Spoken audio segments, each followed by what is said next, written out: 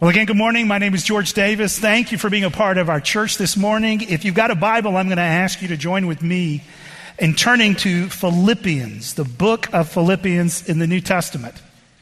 As you're turning there, let me ask you this question. What is your natural first response to risk? When you encounter risk in your life, what's kind of your first instinctive response? For instance, look at this spectrum for a moment. Right at one end, maybe risk avoiding, at one end, risk taking. Where exactly would you put yourself on this spectrum? I realize in different circumstances, perhaps we're more likely to take risk versus other circumstances where we're more likely to avoid risk. But in general terms, what's your kind of first gut response to risk in your life? Where do you put yourself on this spectrum? By the way, if you're having lunch with other people, this would be a great kind of mixer question, great starter question for the lunch. Where do you put yourself on this spectrum? And I've got to be honest with you, in so much of life, I would have to say my first response is often on the risk avoiding side. Now, reality is, in much of life, there is great advantage, there is great wisdom in minimizing risk. Some of you have changed your diet for health reasons to minimize certain risk. Some of you are on medications because there are certain numbers you need to bring down to minimize risk. We've got certain behaviors and patterns that we build into our lives because we think they will minimize risk. For instance, most likely on your way to church this morning, you buckled your seatbelt. You flossed your teeth last night. I mean, there are things we do to minimize risk. Some of you perhaps are learning to drive. You get frustrated with a parent because they're always trying to instill certain habits within you. But understand, they're trying to keep you safe. They're trying to minimize risk. So in much of life, there's wisdom in minimizing risk. Yet there can also be areas of our lives where minimizing risk is actually unhelpful. We can do that in relationships in unhealthy ways. Avoiding things we need to talk about because those conversations can be hard. We can fail to be truthful or transparent because we don't know how others will respond. I can minimize risk in handling my resources. I can refuse to be generous because I'm just scared of the risk involved. I can minimize risk in engaging new opportunities. New opportunities that can come our way in the workplace, new opportunities in school, new relationships that I could develop. I can be unwilling to embrace them. New opportunities in working and serving others in my relationships and living out my faith. I can refuse to embrace these new opportunities because they involve risk. And particularly as someone who often naturally defaults to risk avoidance, from time to time, I have to wrestle with this question. Can we be so focused on minimizing risk that we miss out on life? Can we become so focused on minimizing risk that we're actually missing out on life? Several years ago, my wife and I were doing a beach vacation, and where we were staying along this beach, there was one part of the beach where there was a coral reef, a small coral reef about 50 feet from the edge of the water. And it was actually protected. It was roped off with buoys, so you could actually see exactly where it was from the shoreline. And to be honest with you, I'm not a strong swimmer. I'm not always comfortable in the water, but I knew about this and I decided I think I want to try snorkeling. So I told my wife, I've never done this before, but there's the reef. Let's just go out. I want to try this. So we got to the beach. We rented the equipment. We got into kind of the shallow part of the water right off the beach. And it seemed like from the moment I started, everything started to go wrong. I put on the mask. Initially, it wasn't adjusted properly, so I, started trying to learn to do this, and I'm taking on water in the mask. I get that cleaned out, but then I had problems. The breathing part didn't come naturally to me initially, so I'm fogging up the mask. Then I'm getting nervous, and so I'm not really using the snorkel well, and this is just not going according to plan. Now, for me, on that spectrum, right, on the risk avoidance side, naturally, that was my instinctive response. Just get out of the water. Let's go do something else, right? Let's just get out of the water. Let's just go do something else. I mean, I just naturally in that moment wanted to avoid risk. So I yanked the mask off. I looked at my wife and I told her, I don't think this is working for me. Let's go do something else. And this was the moment when my wife, and some of you know her, you can see her doing this.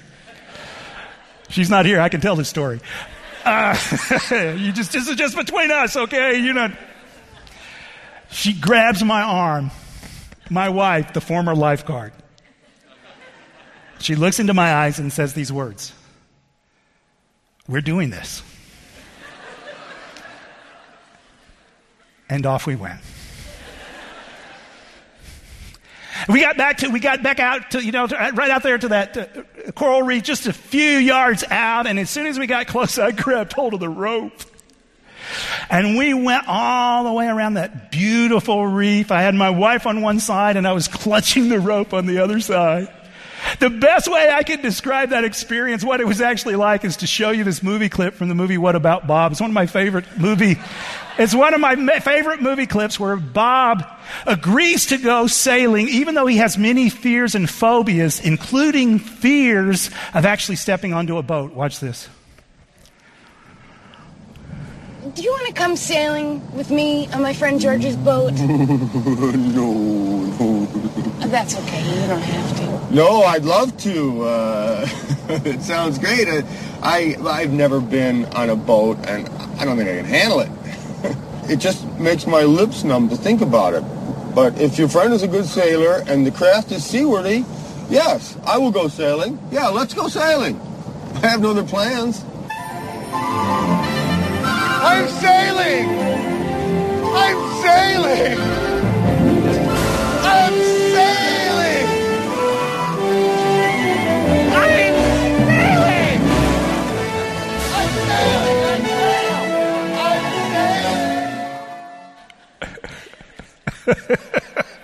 I love that. Well, that was George snorkeling for the first time. I'm snorkeling.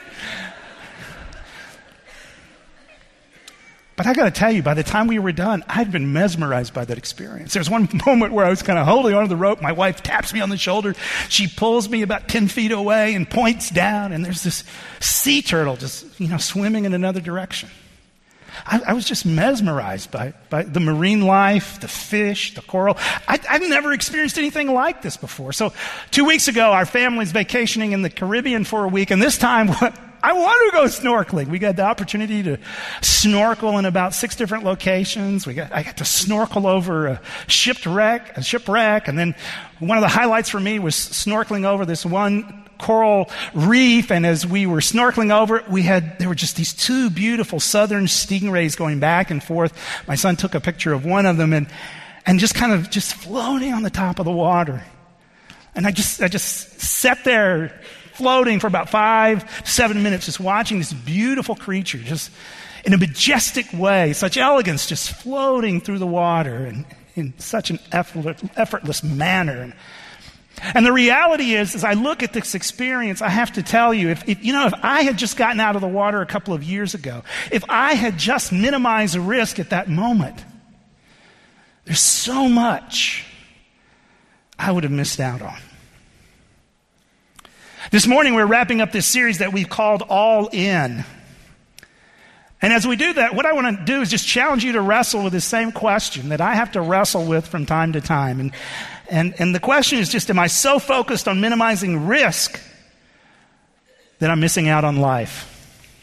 That's really what I want you to wrestle with this morning. Am I so focused on minimizing risk that I'm actually missing out on life? And to show you what I mean, let's now come back to this short study in the book of Philippians. If you're new this morning, we've been talking about being all in as we've looked at this small letter in the New Testament and talked about what it means to be all in following Jesus and to be all in as part of a local church community. And this series, as we prepare to launch into a new academic year and to launch into the fall, this series has been a great opportunity for us to just revisit our sense of mission as a community. Dave already referred to that sense that as a community we want to be people, we want to be a place where we're living with Jesus, loving like Jesus, and leading others to do the same.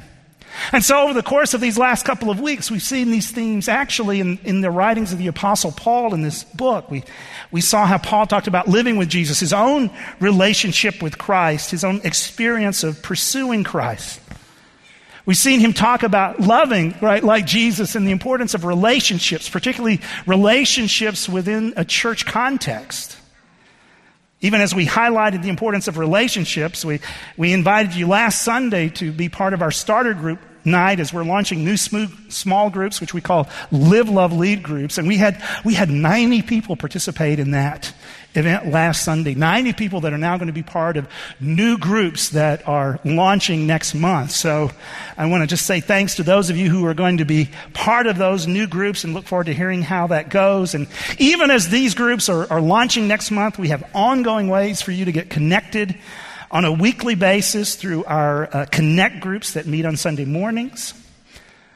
But interestingly, as Paul is writing this church and talking about what it looks like to be all in, he's not just talking about, your relationship with Christ and living with Jesus.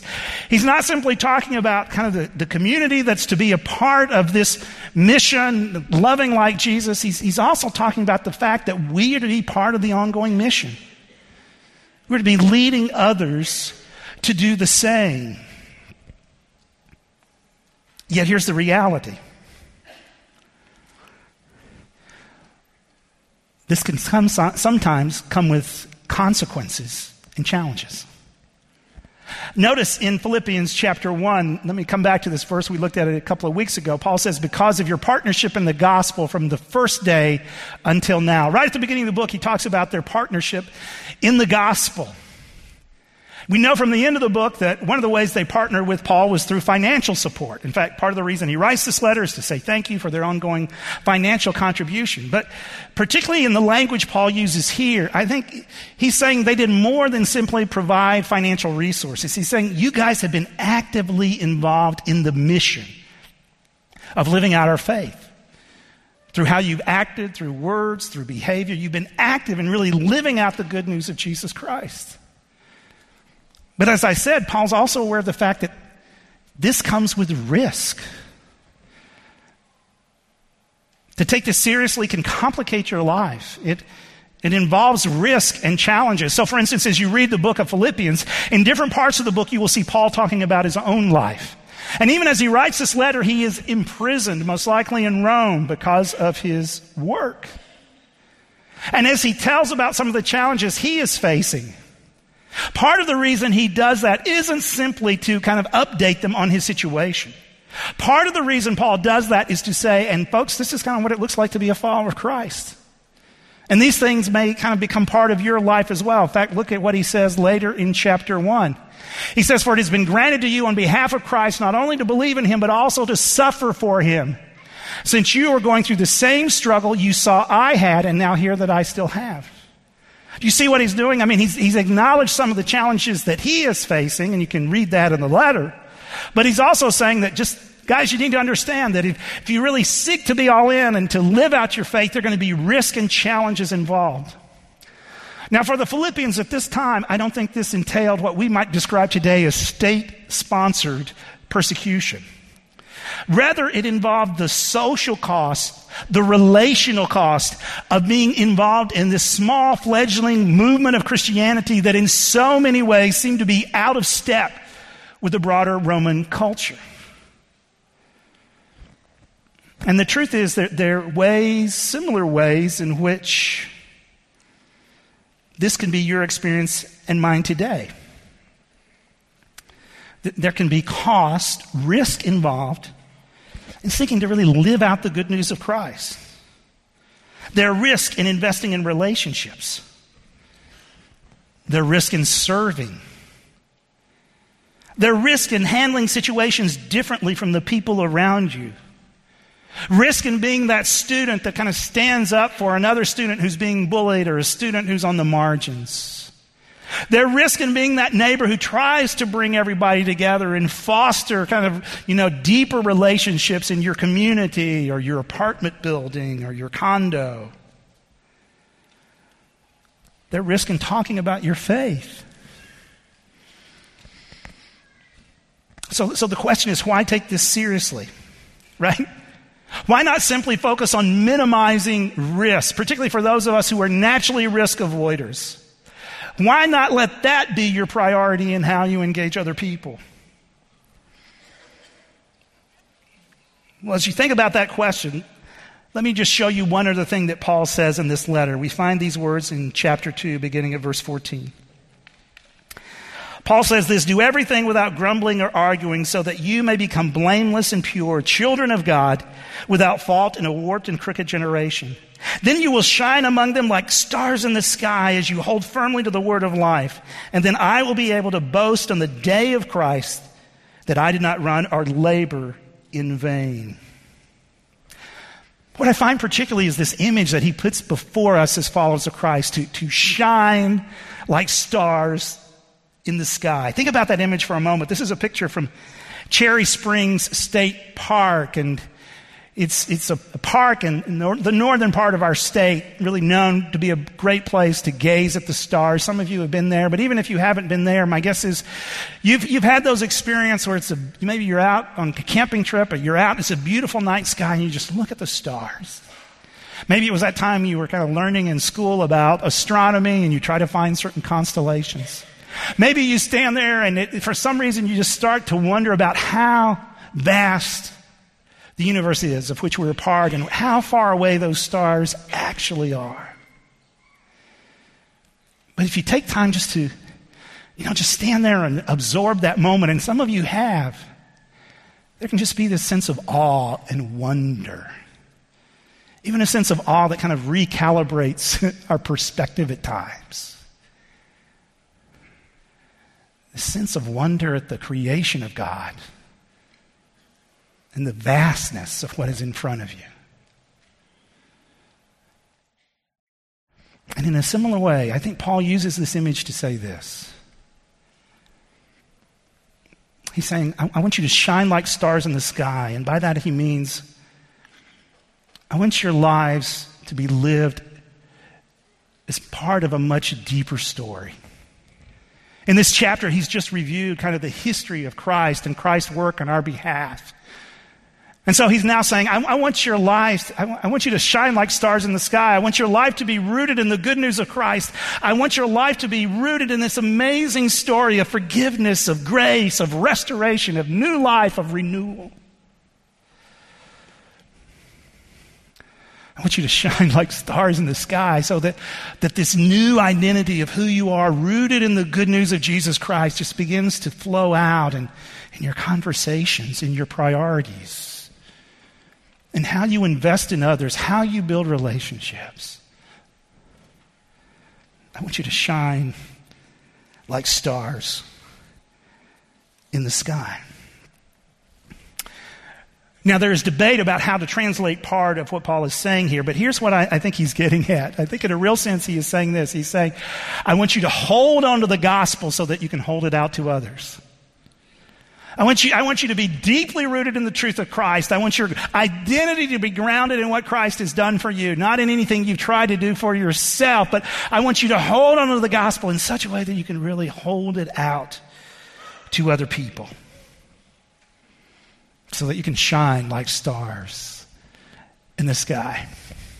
Recently, I was with one of our sons at Sheetz. It was kind of one of the last Sheetz runs before college. And so I'm staying there waiting for our food, or actually his food, which I would watch him eat. That's the season of life I'm in. And there's a young guy, mid-20s, standing right next to me, also waiting. So I just start a conversation. Somehow the conversation turns to work. So he looks at me and says, so what do you do? That's always an interesting question as a pastor. I love it. So I say, well, hey, I'm a pastor over at the Hershey Free Church. And he just kind of nods, and then he goes, I'm not really into that church thing. So he told me a little bit of his background. I think he'd been part of some church growing up, but that was years ago. And he told me some of his frustrations with church, and not surprisingly, I think there are many people who it seems all they hear about Christians are what Christians are against rather than what Christians are for. That had been his experience. So we even talked a little bit just about what it means, to live for Jesus and that relationship. But then he made this most amazing comment as we're still waiting for our food. He said, we don't go to church like we used to. He said, I think that's a little sad. He said, because, church can be a place that you get to know people and community. And he said, we're not going to church like we used to. And he said, I'm not sure what's filling that gap.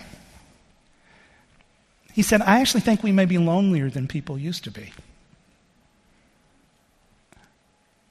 I was standing there going, wow, that is just an amazingly perceptive observation. And I thought, here's this young guy, I think in so many ways, no interest in church, yet in some sense he's still looking for something bigger than himself. So I'd invited him to church. I don't know if he'll come or not at some point. But as I thought about that situation, as I've reflected on it over the last couple of weeks, kind of my prayer has been, God, bring someone into his life that shines like a star in the sky. And the truth is, that's who God is calling us to be. That's who God is calling us to be as a church community. That's who God is calling us to be individually as followers of Christ, to be so rooted in the good news of Christ, to hold on to the gospel in such a way that we hold it out to other people in our spheres of influence, and how we interact, how we handle problems, how we engage certain conversations, how we deal with conflict. So let me just quickly ask, so what does this mean for us in practical terms? Well, first, let's just think about those of you that are part of groups here in the life of our church. Some of you are part of existing groups. Others are going to be part of this, dozen or so new groups that are starting next month. And one of the things I just encourage you to see as we talk about leading others to do the same is in our group environments and our group relationships. This is a great opportunity to encourage one another, to pray for one another in terms of the opportunities God is giving us as individuals. And it may be the case that as a group you have an opportunity to serve or live out the good news in a very tangible way. For instance, as we get ready for our Beyond the Wall Sunday coming up in October, where we go out and serve on a Sunday morning, this is a great opportunity, if you're part of a group, to serve together. And that might even open up into a long-term kind of opportunity. To show you what I mean, just listen to the story of one of our Live, Love, Lead groups.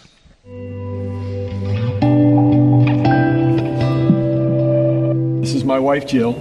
This is my good friend, Mike, my good friend, Joe, my good friend, Bob, my good friend, Jay, his wife, Pam, and my good friend, BJ. Pam's also my good friend, but I just felt like introducing her as Jay's wife. So we've been together for about 3 years, and we meet in Elizabethtown typically. In the summertime, we like to go to their cottage at Mount Gretna, which is loads of fun. So last year, our Church Beyond the Walls project was serving in Elizabethtown, and we served with the community place on Washington. We thought it was important to actually serve the community we live in. Mm-hmm. And it does make for a more natural conversation when you meet somebody from Elizabethtown to say, yeah, we go to church at Hershey free, but what we do every few weeks is we clean the community center here in E-Town, and we've been part of ministries that take place out of there. So I think it's good. It's a blessing to be used that way. When you're at the community center, it's not anything. It's not a technical skill. We want to just clean the floors and so forth, and we just come in and we do it. But it is interesting that people do notice, and people say, "Well, where are you guys from?" And of course, you have an opportunity to talk to them, and you have a chance to say, why you're doing this. And it's a great service to the community because there's a lot of people in need out there that they don't go to church anywhere, and it's good for them to see that people that are normal people do these things, and it's a blessing to them, and hopefully they catches on. And when I think about serving, that's instruction. We're instructing each other, but we're also evangelizing our community because we're doing something to help our community.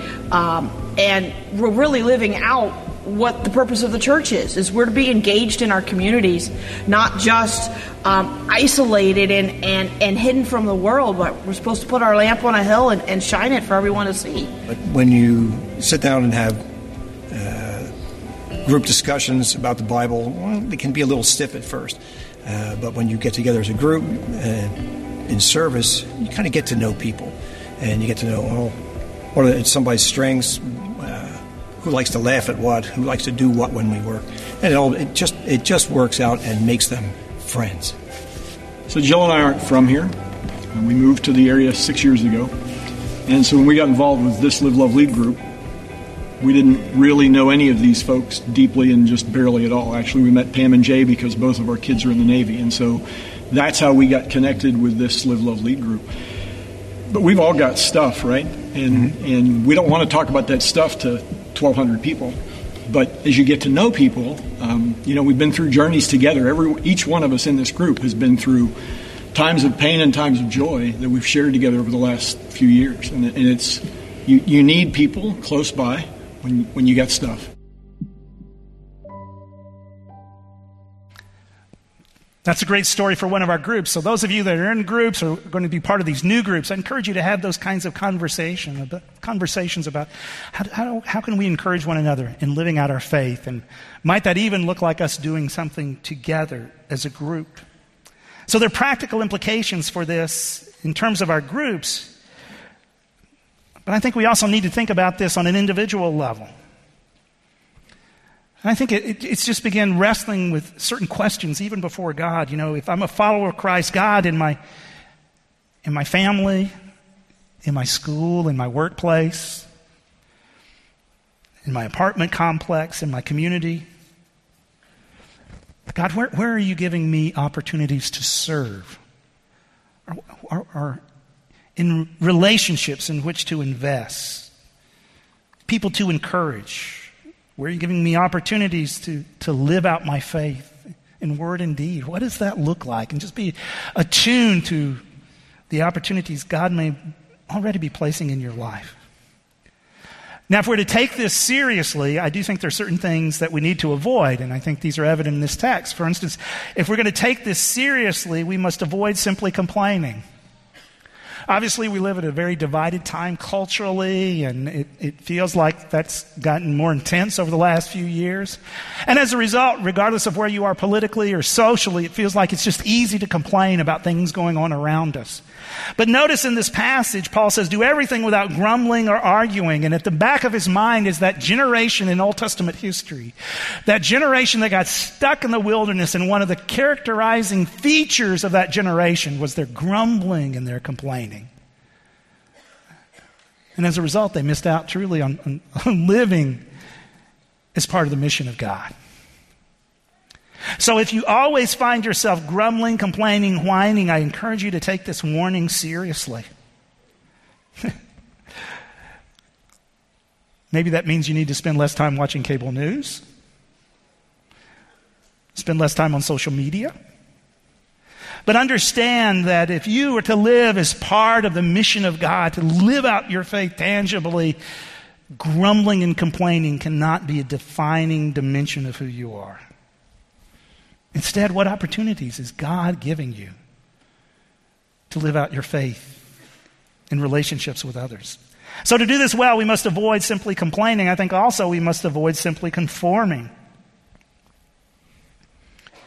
Because some of us, I think we get stuck because my driving desire becomes to minimize risk by always fitting in. Just go with the flow. But notice in this passage, Paul says, no, I want you to shine like stars in the sky in a cultural moment that is twisted and broken. So that means at times my life doesn't neatly fit in to the lives of people around me. And Paul's expectation isn't about fitting in. It's about shining like stars in the sky, living a life that reflects this deeper story of forgiveness, of grace, of renewal, of restoration. And in saying that, it kind of just leads to the final challenge that I want to give you this morning. And that is this. As we now launch into fall and kind of the beginning of the fall, beginning of the new school year, we're going to be talking more about relationships. Next week, we're beginning a series entitled For One Another. And over the course of this short series, we're going to look at some of the one another statements in the New Testament, where we're told about certain character traits and patterns of life that we need to develop in engaging one another. And these apply, I think, not only to our relationships with other Christians, but also to our general relationships with other people. These are the kind of skills and attributes like loving, encouraging, dealing with conflict well, accepting. These are the kinds of skill sets that we need to develop if we're going to embrace this mission well, if we are going to be able to invest well in the lives of other people. That will lead to our Beyond the Walls Sunday, where we go out and serve our community. And then after that, another short series. But this time we're going to be dealing with some harder stuff. Harder things that at times we have to confront in our own lives. Harder things at times we see at work in the lives of other people. The series is called The Struggle is Real.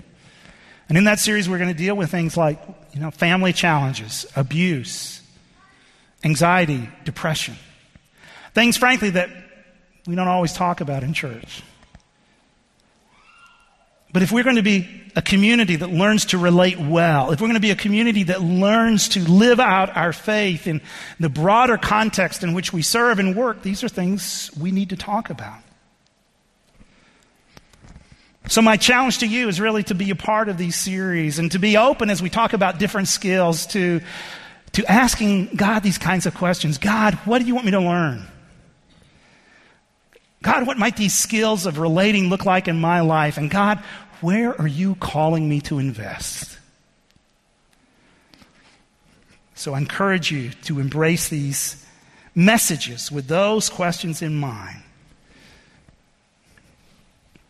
Now, we started a few moments ago really by talking about risk and minimizing risk. And as I told you, that's probably my natural default in so much of life. Maybe that's yours. And the truth is, maybe that's how you've been listening over the last few moments. And the truth is, there's part of you that doesn't even want to take seriously the idea of living out the good news because it entails risk. It's just so much easier to minimize risk than embrace what the Apostle Paul is talking about here. So the truth is, you can disregard everything we've been talking about and the things we're going to be talking about in these next message series. But understand this, in doing so, you will miss out. You will miss out on living as part of this bigger mission of what God is doing. Paul says, don't do that, don't do that. No. Shine like stars in the sky. Let's pray together.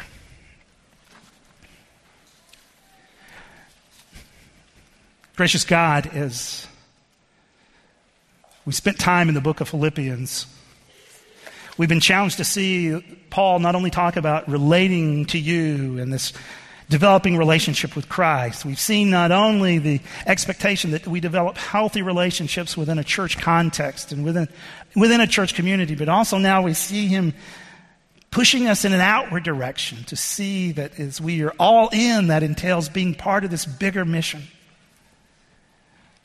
And yet, Father, the truth is that comes with risk. It's so much easier to minimize the risk and play it safe. Father, I pray even now your Spirit would challenge us to think differently. And I pray even as we now go through these next two message series that in different ways we're going to be challenged with, here are the skills and patterns I need to develop in relating to other people. And Father, here are the relationships you are giving me right now in which I can invest in meaningful ways.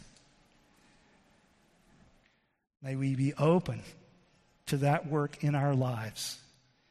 In Jesus' name.